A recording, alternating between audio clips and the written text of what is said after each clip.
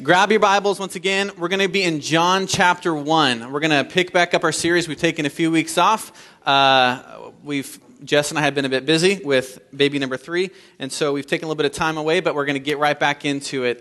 So we're at John chapter 1. We're going to finish out John's prologue, which is the first 18 verses of John's book, John's gospel. So look with me at John chapter 1. We're going to be starting in verse 14. If you don't have your Bibles, you can follow along on the screen here. Let me read this for us. John writes, "The Word became flesh and dwelt among us, and we have seen his glory, glory as of the only Son from the Father, full of grace and truth. John bore witness about him and cried out, 'This was he of whom I said, he who comes after me ranks before me, because he was before me. For from his fullness we have all received grace upon grace. For the law was given through Moses, grace and truth came through Jesus Christ. No one has ever seen God, the only God who is at the Father's side. He has made him known.'" It's funny. If you would have asked me 2-3 years ago if I ever would consider moving into a preaching or teaching ministry, I would have laughed in your face, and I would have walked away shuddering at the thought of ever doing that. And let me tell you why. Because I used to think, how can somebody come up week after week after week after week and come up with something to say? And then I've been doing this now for about a year and a half. And what I've come to realize is the challenge is not what do you come up with to say, but it's what do you not say. Some of you guys wish I would do a better job at that, right? I wish I would cut more. But the reality is there's so much to talk about. There's so much depth to the scriptures. The real challenge is what do you cut out?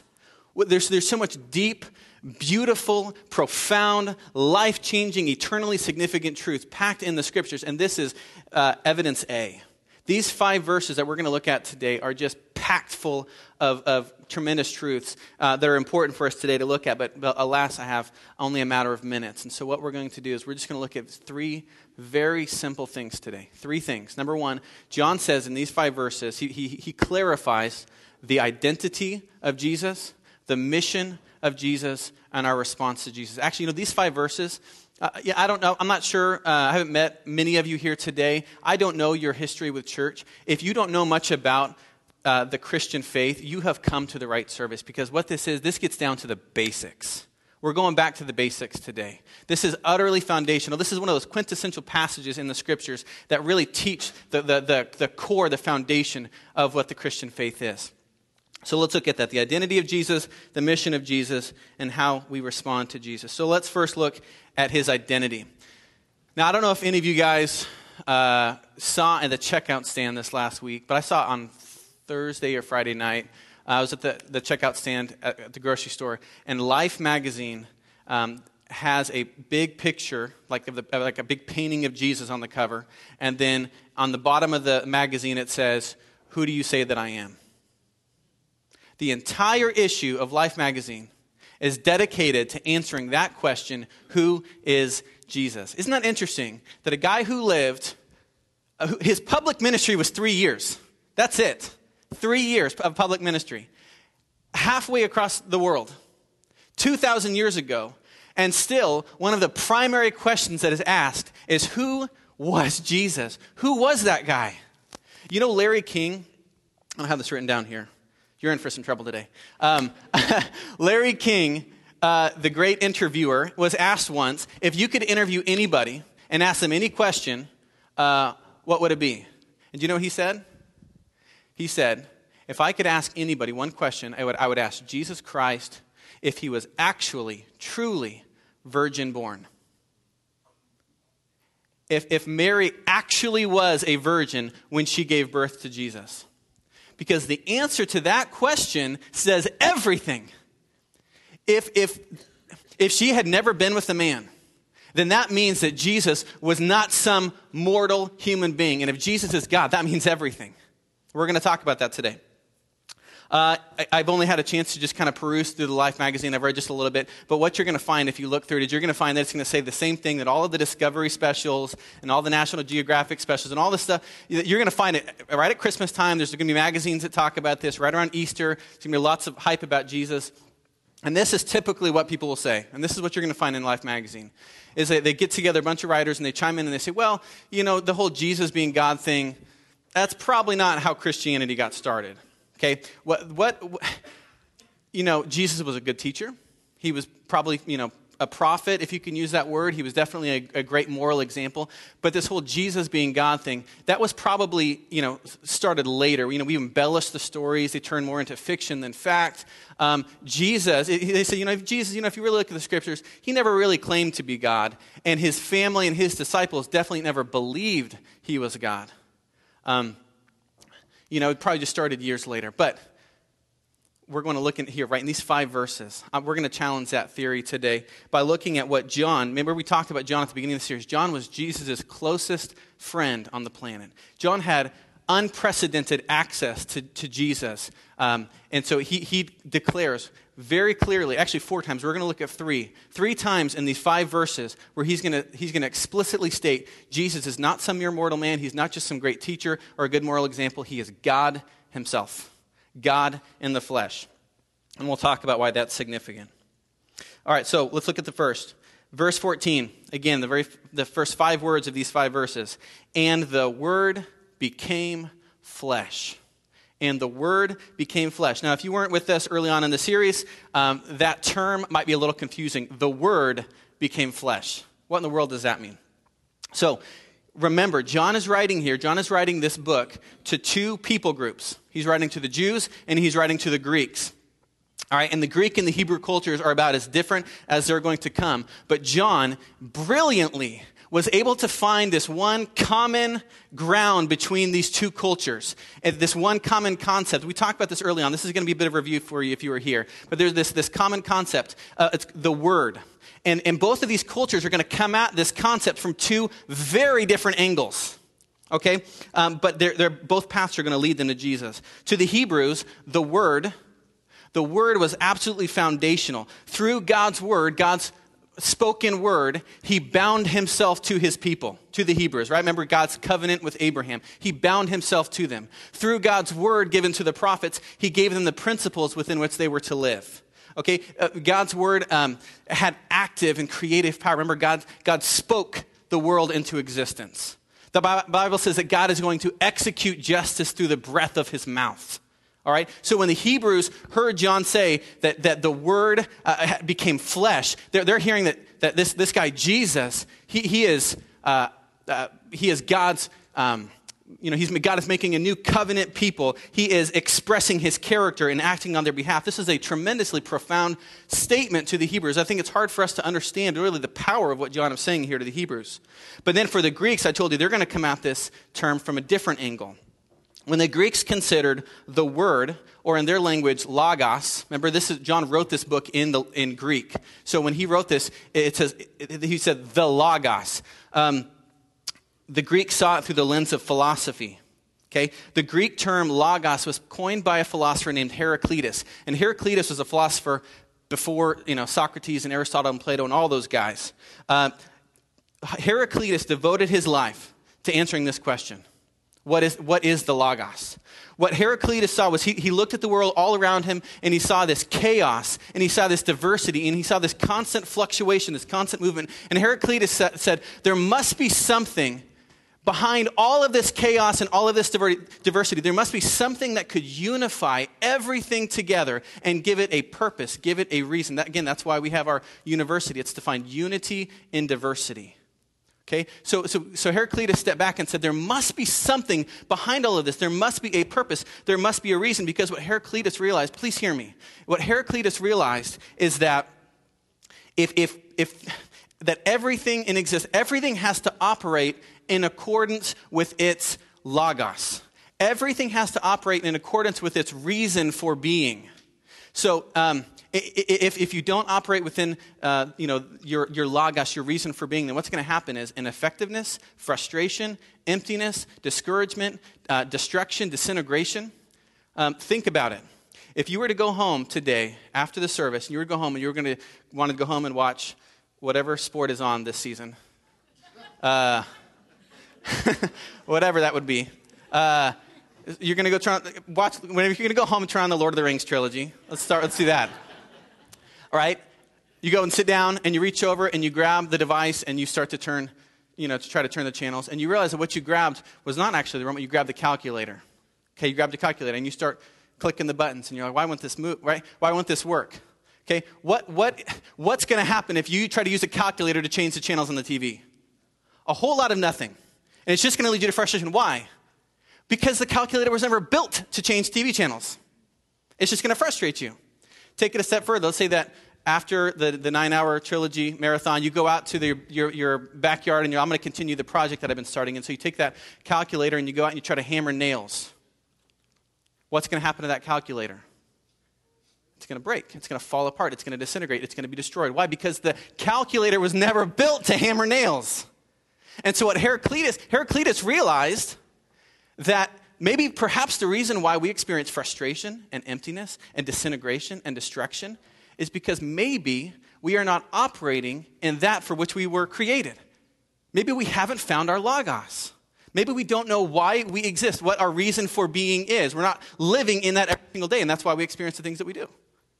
And so there began all this debate for centuries. What is the Logos? What were we created for? How do we experience the fullness of life and the fullness of joy? And I'll tell you, by the time John showed up on the scene with this gospel, the Greek philosophers had all but given up. We don't have time to go into all that, but they had all but given up. And then John walks on the scene with this book. And then he starts off his book, this gospel narrative, John 1:1, he says, the Logos was in the beginning. And the Logos was with God, and the Logos was God. And then you jump down a few sentences to where we are in verse 14, and he says, the Logos became flesh. Do you hear what he's saying? The reason for your life, the reason for your existence, it's not some abstract philosophical concept. It's a person, and his name is Jesus, and he walked the earth.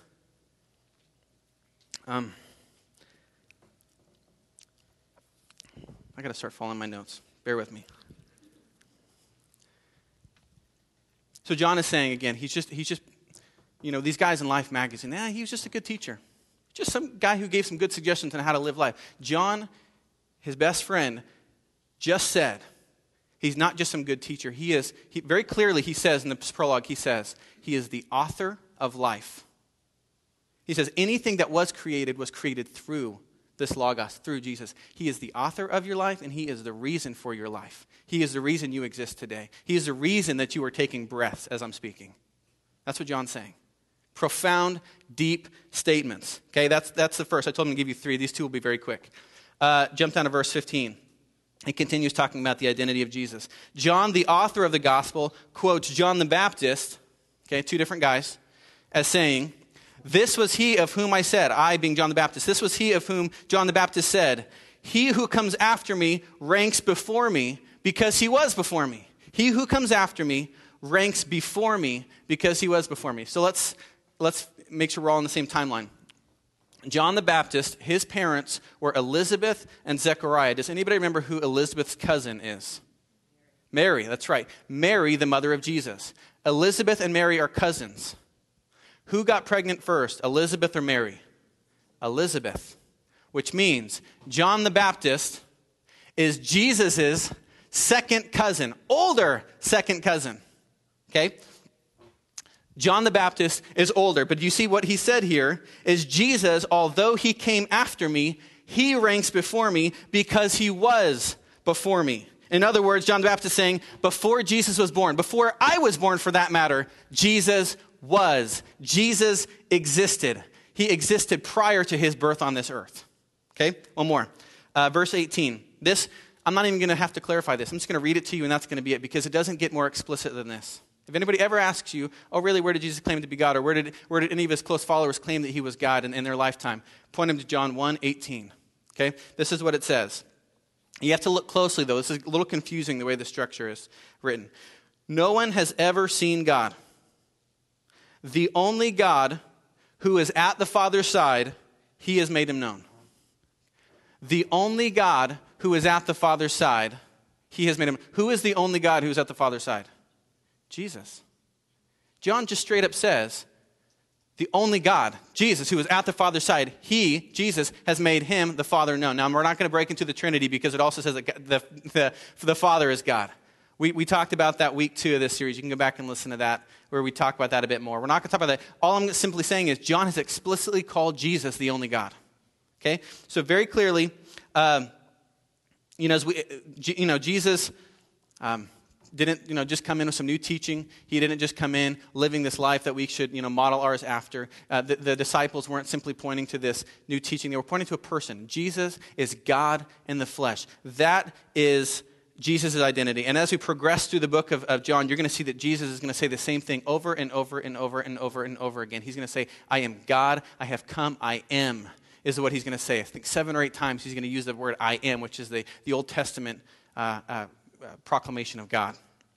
So we ask the question, what does Jesus' claim to be God mean to you and to me today? What does that matter? Why are we spending our time talking about it? What does it matter that Jesus claimed to be God? Well, I'll tell you, it means everything. First, the only logical way for you and for me to respond to the claims that Jesus is God is extremely. There's a period right there. Extremely. The average person in America, in fact, probably many of you in here today, like Jesus. You like him. Okay? What I'm trying to get to you to understand today is you can't just like Jesus. Jesus straight up said, I'm God. He said, I am God. And if he's not God, then that makes him a crazy person, a madman. So why do we take his teachings as this ultimate, example to follow? Or it makes him a liar and he's deceitful. He's a deceiver and we shouldn't respect him a bit. Or on the other hand, if he is God, if he is being truthful, then everything about your life now has changed. Everything about your life needs to revolve around him and not you, not about anything else. If Jesus is God, then everything is revolved around him. John Stott, in his book, Basic Christianity, he pointed out, he said, if you read the Bible, if you read the Gospels, what you're going to see is that nobody who ever met Jesus ever had a moderate reaction to him. Nobody ever had a moderate reaction to him. There's only 3 reactions you're going to find that people have to Jesus. Number 1, they'll hate him and they'll try to kill him. Secondly, they'll be afraid of him and they'll try to run away from him. Or third, they will be so taken with him that they will just throw themselves at his feet and give their whole lives to him. Those are the only 3 reasonable reactions to someone like Jesus. You hate him and you try to kill him. You're afraid of him and you run away from him. Or third, you absolutely fall head over heels for him because of his beauty and his worth, and you throw yourself at his feet and you give your whole life to him. That's the only reasonable thing to do. The only reasonable 3 things. You either crown him or you condemn him. But there is no more room for coming to Jesus as just an interesting guy or a good example. Jesus said he's God. And so listen, let's take it real personally. If you're here today and you're convinced, maybe you haven't let everybody know that, but if in your own heart you're convinced that Jesus is not actually God, then what I'm encouraging you to do today is to start being consistent with your life. Start being consistent. If you're convinced that he's not God, then that makes him, in your mind, either a liar or a lunatic. And then we're all just in here drinking the Kool-Aid. If he's not God, if you don't believe that Jesus is God, then stop coming to church. Sleep in on Sunday mornings and go out to breakfast. Don't give your money to this. We're crazy people following a liar or a lunatic. Be consistent with your life. But if he is God, then there is no more room for holding God at arm's length.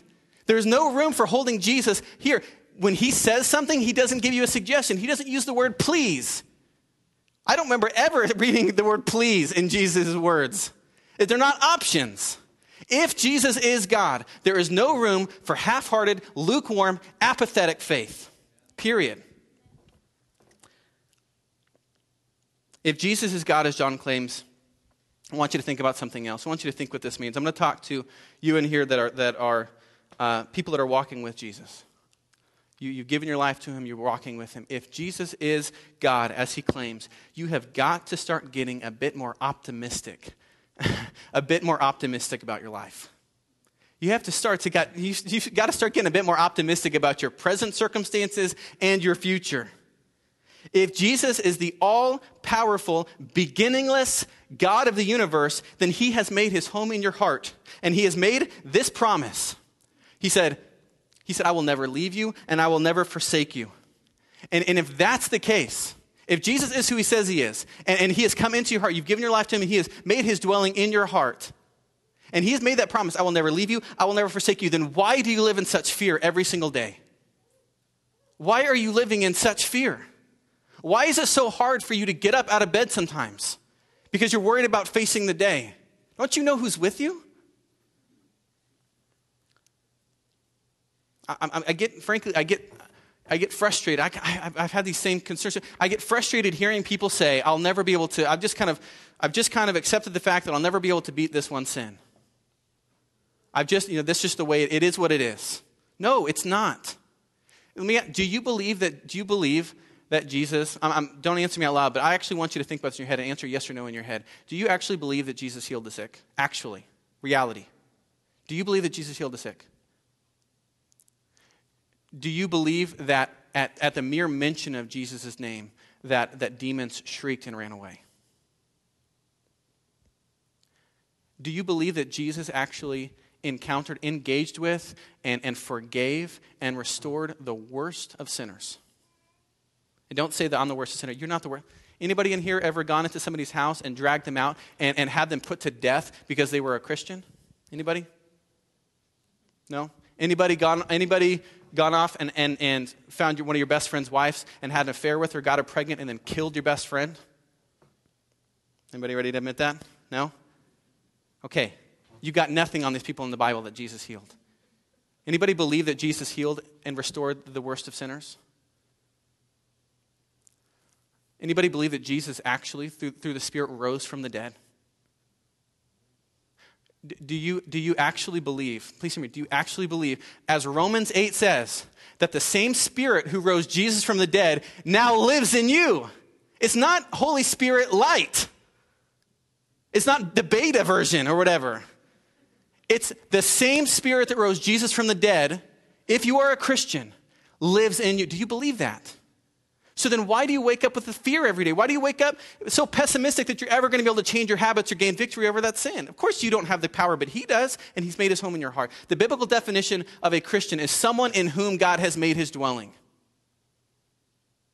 If you were a Christian here today, then God has made his dwelling in your heart. He has made you home. You walk forward today with that kind of power. Actually, I'm going to give you homework today. This next week, when you go home and you're find 5 minutes this week, I want you to read Romans chapter 8.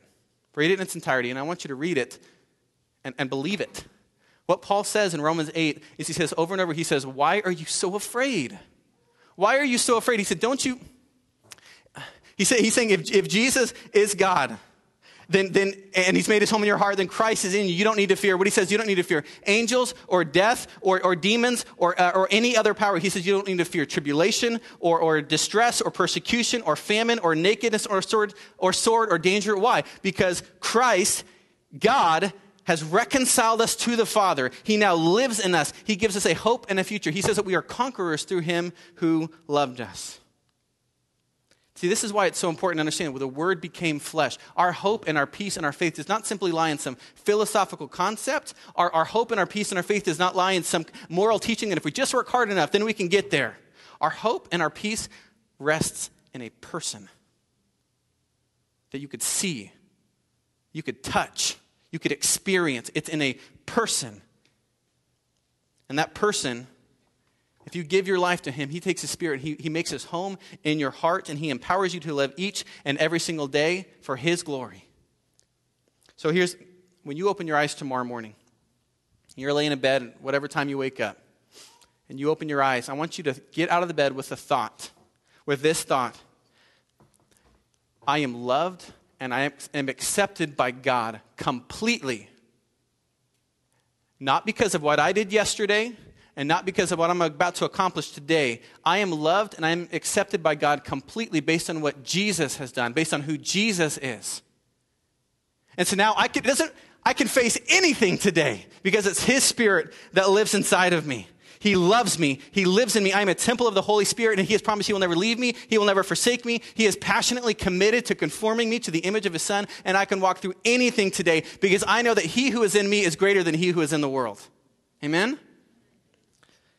If Jesus is God, that means everything, not just for your eternity, not just if you're going to go to heaven or hell when your eyes close on this earth and pass on to the next. If Jesus is God, that means everything for how you handle today. Let me read one passage of Scripture as we move on. This is a paraphrase of Colossians 1. It comes out of the Message Bible. We look at this Son, and we see the God who cannot be seen. We look at this Son and see God's original purpose in everything created. For everything, absolutely everything, above and below, visible and invisible, rank after rank after rank of angels, everything got started in him and finds its purpose in him. He was there before any of it came into existence and holds it all together right up to this moment. He was supreme in the beginning, and leading the resurrection parade, he is supreme in the end. From beginning to end, he's there, towering far above everything, everyone. So spacious is he, so roomy, that everything of God finds its proper place in him without crowding. Not only that, but all the brokenness and dislocated pieces of the universe, people and things, animals and atoms, get properly fixed and fit together in vibrant harmonies, all because of his death, his blood that poured down from the cross. That's the identity of Jesus. Jesus is God in the flesh. Second, let's look at the mission of Jesus. John says twice here in these 5 verses, he says that Jesus came with grace and with truth. Grace and truth. And again, I told you, this is we're getting down to the foundation of the Christian faith here. This is what the gospel is. It's grace and truth. The truth is that we are sinners deserving condemnation. Grace is that Jesus bore that condemnation for us. Very simply. The Christian message is that I am so evil that Jesus had to die for me. Yet, I am so loved and valued that Jesus was glad to die for me. That's the greatest truth in the history of the world. I am so evil that Jesus had to die for me. I am so loved and I'm so valued that Jesus was glad to die for me. That's the gospel. And I know in a room this size, we're bound to have some folks here that disagree with one or both of these statements, and that's okay. But let me just break those two down and try to explain what I mean here. If I were to ask you, I have a feeling that a good portion of you are going to say, yikes, really, you're going to call yourself evil, right? I wouldn't go that far. If I were to ask most of you, you'd say, I'm a good person. When it comes down to it, I'm a good person. Sure, I think there is evil in the world, there is bad in the world, but I'm not it. I'm going to argue with you today. I've actually said that before. Several years ago, I did some pretty dumb stuff, and I got called a lot of names by a lot of people. And I remember being really offended by that. I remember thinking, well, yeah, I did some dumb stuff, but I'm not a bad person. I just made bad choices.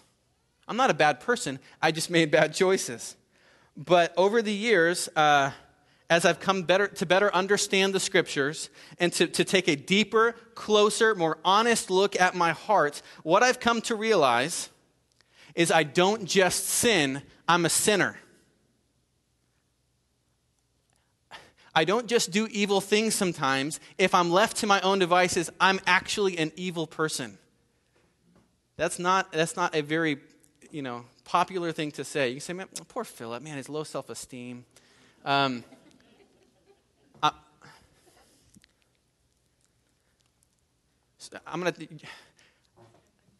So are you. Okay? Baby dedication is when we have everybody come. We have all kinds of guests here. I'm just trying to figure out how many people can I get never to come back to our church. And I'm doing a tremendous job so far. But I'm serious. Again, this is a really sobering reality, but it's something we must come to grips with. And if you can't come to grips with it, you'll never move past this. You're trapped. If you can't accept that you don't just do bad stuff, you're a bad person. I mean, I know that's a terrible thing to say.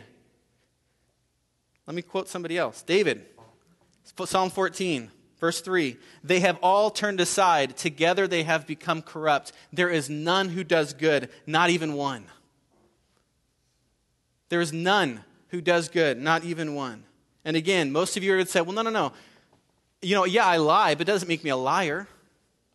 Or yeah, I take things that don't belong to me, but that doesn't make me a thief. The Bible says that we are by very nature children of wrath. That's what the Bible says. We are by nature. It means what the essence of us. That's what by nature means. The very essence that makes us who we are. We are by nature children of wrath. David says in another place, he says, surely I was brought forth in iniquity. Iniquity is sin. Surely I was brought forth in sin. Contrary to what what our culture tells us, it is not our environment that trains us to do what's wrong. Now, listen, your environment may act as fertilizer to help some of these things grow. It might help manifest some of these things. But it's not your environment that teaches you how to do what's wrong. Your sin comes from your heart. Anybody, by the way, who has kids knows this to be very true, right? I have 3 children under the age of 5, all right? I don't teach my kids, my daughter has never seen me go, I never taught my daughter how to hit my son, okay? I don't hit my son often. Just kidding. But seriously, you don't have to teach kids how to do what's wrong, do you? You have to teach a kid to do what's right. You don't teach a child how to do what's wrong, how to test boundaries. You have to teach them how to do what's right. Let me read you one more. Psalm 143, verse 2. Enter not into judgment with your servant, for no one living is righteous before you. Enter not into judgment with your servant, for no one living is righteous before you. Do you understand what he's saying? He's saying, don't judge us. We know you're a just God, but don't show justice, because I know that nobody living on earth can stand not guilty, can stand righteous before you. And we resonate well with this one. We love justice in America, don't we? We love justice. How many TV shows now are built around detectives, courtrooms, and lawyers? There are pretty much 3 types of television shows on right now. There's reality shows, there's doctor shows, and there are shows based on law and justice. Okay, that's what you got. We actually have, if you sick home from work one day and you stay home in the middle of the day, you're going to find half a dozen TV shows where you just literally sit and watch a judge, like Judge Judy, listen to cases and cast judgment. There's a whole court TV is an entire channel dedicated to law and justice. All right, we love it. But I want you to hear what David said. He said, "You want to see what justice is?" He says, he's asking God, "Please stay your judgment, because I know that every person who walks on this planet will be found guilty, is deserving of condemnation." So again, I don't enjoy saying this. This isn't a fun topic for me to talk about, but it does need to be said. I believe that both the scriptures and experience, if you're honest, and by the way, there's a whole lot of ways that you can avoid being honest. There's a whole lot of things that can help distract us from being honest. Go buy a new phone. Just go buy a new phone. Check your news feed on Facebook. Okay, all kinds of things to help us feel better about ourselves, just for a quick second, to help distract us from being honest and understanding where we are. The Bible is, scriptures and experience will tell us that your issue is not simply that you do bad things, but your issue is who you are. The Bible doesn't just say that we are scuffed up and with a bit of effort and a bit of polish and a bit of discipline that we could clean ourselves up. The Bible says that you are actually corrupted to the core. You are dead in your sin. And a dirty hand cannot clean up a surface. All you're going to do is just smear the mess around. We have to start with that truth. You got to get that into your core if you're going to go anywhere. And again, I do know that some of you in here, I see you nodding your head, some of you in here get that. Others of you think that I am deluded, and that's okay too. I've made my peace with that. All right? Others of you in here agree with me in theory. And you say, yeah, man, you're right, Philip. There's a lot of messed up people in here. Okay? You think I'm talking about everybody else but you. I'm talking to you. Listen to me.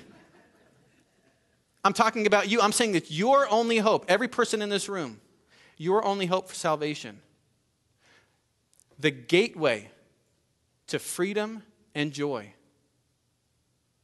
is accepting that reality. I know I've spent a lot of time on that, but it's because our culture spends each day, every day, telling you how beautiful and how perfect you are. And I'm telling you, is that you're ugly? I don't know. We need to move on.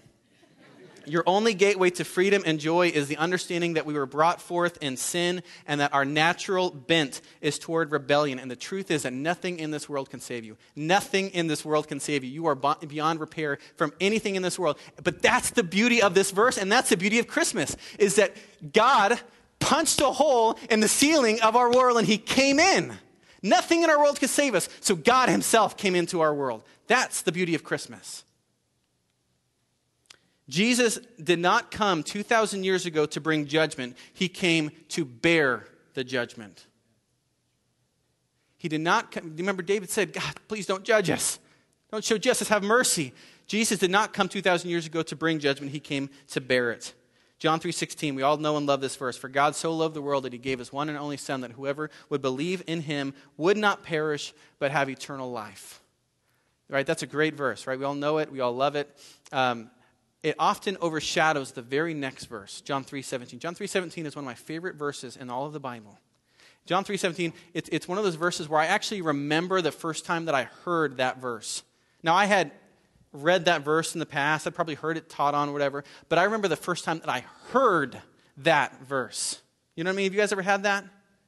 It just so moved you. It penetrated you. It just shook you. I remember when I first heard it, it was a Wednesday night. And it was a Wednesday night, and I was leading a worship at a prayer service in West Palm Beach, Florida, where my family and I used to live. And we were playing quietly. We moved into a time of open sharing of Scripture, where just people from the congregation, just a couple hundred people, would just kind of stand up right where they were, and they would share a favorite passage of Scripture. And I remember playing quietly, listening to people as they're, and I was just, if I was being really honest, I was listening with a very callous, insensitive heart to these Scriptures, because at that point in my life, I had a lot of unconfessed, undealt with sin in my life. And the Holy Spirit during that time had just been convicting me and speaking to me, but I was just like this. I mean, I had just gotten used to putting my hands over my ears to the Holy Spirit, to the point where I felt like I was going spiritually deaf. My heart was growing tremendously hard, to the point where I used to fantasize, what would it be like to hear from God? What would it be like to actually open the Bible and feel like God was actually talking to me? Right? But I was just so stubborn and rebellious that I just kept my hands over my ears. And then that night, I'm playing this guitar, and people are just sharing Scripture. And then this Haitian man, a friend of mine, stood up, and he looked at me, and I remember feeling like his eyes just like pierced through me. He just stood up in the front, and he said, John 3:17, for God did not send his Son into the world to condemn the world, but to save the world through him. God did not send his Son into the world to condemn the world, but to save the world through him. And I felt like that Scripture like punched me in the gut. And I remember my knees just started like shaking. I remember I fell, I just kind of buckled at my knees, and I fell down, and I just started weeping on that stage. You know what? Because what I came to realize was that God did not want to simply expose and deal with my sin because he wanted to crush me. He did it because he wanted to restore me. He didn't want to expose me. He doesn't want just to destroy me. He wanted to heal me. It wasn't long after that my sin was dealt with. My sin was exposed. And for the first time, because during that period of my life, for the first time, my sin became real. It wasn't just something that we talked about or whatever. My sin, I took a deep, long, hard look at my heart. Not just what I did, but who I had become, who I was. And when my sin finally became real, grace finally became real. There's an old saying that if your sin is small, your Savior will be small. Well, we know that every person in this room, your sin is not small, right? You might think it is, and that's the problem. If you think your sin is small, that's why your Savior is small. I remember that at that point when my sin was so tangible, my sin was so tangible that people were experiencing it. They were feeling my sin, right? Grace became so tangible that I could feel, I could taste, and I could see. That's why, amazing grace, how sweet the sound. Isn't that kind of a weird phrase? But when you've experienced sin for what it is, and then you experience grace for what it is, grace not just a concept that we talk about or study or sing about, but grace that's real, that's tangible, that has skin. See, at that point in my life, grace got skin. Grace got flesh. I could feel it. I could smell it. I could hear it. Grace became real to me. That's what the word became flesh. You see? For the first time, I understood, amazing grace, how sweet the sound that saved a wretch like me. That's what's so profound about verse 14 is the word became flesh. God's love for us, his character, his will for humanity, his plan was no longer just something that we can talk about or we can study or we can sing about. God's love and his character and his plan for humanity got flesh in the person of Jesus.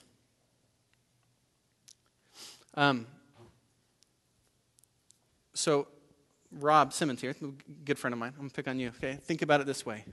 Every single Sunday when Rob comes, I could just grab him. Hey, Rob, hey, I love you, man. I love you. Just want you to know we care about you and we love you. Every single week. I say it week after week after week after week. They'd be like, that's sweet, that's nice. But imagine for a second, Rob calls me at 2 in the morning, and he's like, Philip, my house just burned down. Okay? I would hop in the car, I would drive over to Rob's place, and I'd see him sitting on the curb watching his, the ashes. And I would pick him up, and I'd take him to our home, and we'd stay up the rest of the night talking and crying together, mourning over the loss of all of these, his home. And then my family would help him and Connor be able to get back up on their feet in the weeks and the months to come. And we would walk beside them. See, my love was no longer just a concept. My love just got tangible. It was demonstrated. My love just got flesh. This is what God said. This is what John is saying has happened. God got flesh. He demonstrated. God demonstrates his love for us in this, that while we were still sinners, he sent his son, Jesus Christ, to this earth, and he died for us. Please hear me. God so loved us that the all-powerful God made himself breakable. He who had been spirit made himself pierceable. The creator of life allowed himself to be created. He who was larger than the universe became an embryo. The one who sustained the world with a word chose to be dependent upon the nourishment of a young girl. God became a fetus. Holiness slept in a womb. God was given eyebrows, elbows, 2 kidneys, and a spleen. God came near. He became flesh, and he did that for you. Jesus Christ came to this earth, and he lived the perfect life, the righteous life that you and I could never live. And what he does is he transfers this perfect record onto us, all the while taking the sins of the world upon himself on the cross, bearing the punishment that belonged to you and me. So you understand what happens. He gave us the riches of his righteousness and took on our debt of sin. That's the gospel. John Stott says this. He says, listen close, the essence of sin is we human beings substituting ourselves for God, while the essence of salvation is God substituting himself for us. We put ourselves where only God deserves to be. God puts himself where we deserve to be. That's grace and truth. That's grace and truth. You see the paradox. Justice, if you were to define it, justice means getting what you deserve. Grace, by definition, is getting what you don't deserve. It's an unearned gift. It's unmerited favor. Justice means getting what you do deserve. Grace means getting what you don't deserve. At the very same moment on the cross, God pours out the full extent of grace and justice. One of my favorite pictures of that is in the Bible in John's vision in Revelation chapter 5. If you've read that passage before, you remember that John begins. He's got this vision, and he's looking into the picture of heaven, and he just begins to weep, because what he sees is these scrolls that are sealed. They've got these seals on them, and nobody on earth is found worthy to be able to open these scrolls, to be able to break these seals. And what would happen is, just in a kind of a nutshell, when these scrolls would be opened, this is all symbolic, when these scrolls would be opened, it would usher in this new chapter of justice and renewal for the earth. But nobody is found worthy to be able to open up those scrolls. And so John just breaks down and starts crying. He starts weeping. And then one of the elders looks down at John and says, John, stop crying. Stop weeping. He says, look, behold, the Lion of the tribe of Judah, the Root of David, has triumphed. He is worthy to open the scrolls. The Lion of the tribe of Judah, the Root of David, he has been triumphant. And so John, he's got tears streaming down his face. He looks up, and he looks up to the throne, and he expects to see this, Aslan-esque, majestic, powerful, ferocious, warrior-like, valiant lion sitting on this throne. And he looks up, and what does he see? A blood-stained lamb. John says a lamb that looks like it had been slain, sacrificed. A lamb is sitting there on that throne. Do you understand what that means? The victorious and valiant Lion of Judah, who brought justice and redemption to the world, accomplished it by being led like a lamb to the slaughter. And he did that for you. You never, ever, ever have to question whether or not you are loved by God. He died for you. He wants to forgive you. He wants to bring you into his family. My hope today is that you would understand what he has done for you. I have a whole bunch more, and I'm going to cut all of it right now because we're out of time. But listen, if you don't hear anything else, can you just please hear that? God loves you. He loves you. And he didn't just say that he loves you. He proved it. He died for you. And the reason why he did that, it's not like he was just bored up in heaven. I want an adventure. No. He does it because it was the only way. You know why we make court TV? You know why we value justice the way that we do? Because we're made in God's image, and God is just, and God just cannot sweep our sin under the rug. But the Bible says that the wages of our sin is death, separation from God. And God loves us and values us and he created us that we might know him and enjoy him. And so the wages of our sin is that we would never be able to know him and enjoy him. And God so loved us and so desired a relationship with us that he sent his only son Jesus to die in our place, take that separation that belonged to us upon himself. That's why Jesus said on the cross, "Why have you forsaken me?" He was forsaken by God. But the good news is that Jesus didn't just die. 3 days later, he rose from the dead. You know what? Remember, we've talked about this before. You know what the resurrection means? The resurrection, it's like when you get put in jail for a certain amount of time for committing a crime. When you get out of jail, the law no longer has any claim on you. You've satisfied the sentence. When Jesus walked out of the tomb 3 days later, it's because he satisfied the sentence. That's what the resurrection means. It's a big stamp across the universe, paid in full. It's been paid in full. Stop trying to earn your salvation. He already did it. It's been paid in full 2,000 years ago. The gospel is a historical event. So my hope today is that I'll just keep going. My hope today is that you'll understand what Jesus has done for you and that you'll respond to it. I have to believe that there, in a room with this many people, that there might be somebody here who has never said yes to Jesus, who have never said, "Yes, I will accept the forgiveness that you are offering. I know what you went through to get it, and I accept the forgiveness. I'm ready to be made clean. I'm ready to expose who I am to you and allow you to forgive me and to cleanse me." And listen, when he does that, he makes his home in your heart. And things will never be the same. I feel like I got to make a disclaimer. If you're going to give your life to Jesus, things will never be the same. They can't be. God makes his home in your heart. He's going to undo you. All right? He's going to build you up into who he has created you to be, and it will be painful. Your priorities and your values and your ambitions and your dreams are all going to change. But I'm telling you, he is the Logos. He is the reason for life. If you do not live within the Logos, you will experience frustration, discouragement, destruction, and so on. You want to experience freedom and joy? Live for whom you've been created. Live the life that he created you to live, and that's only in Jesus. Okay, let's pray.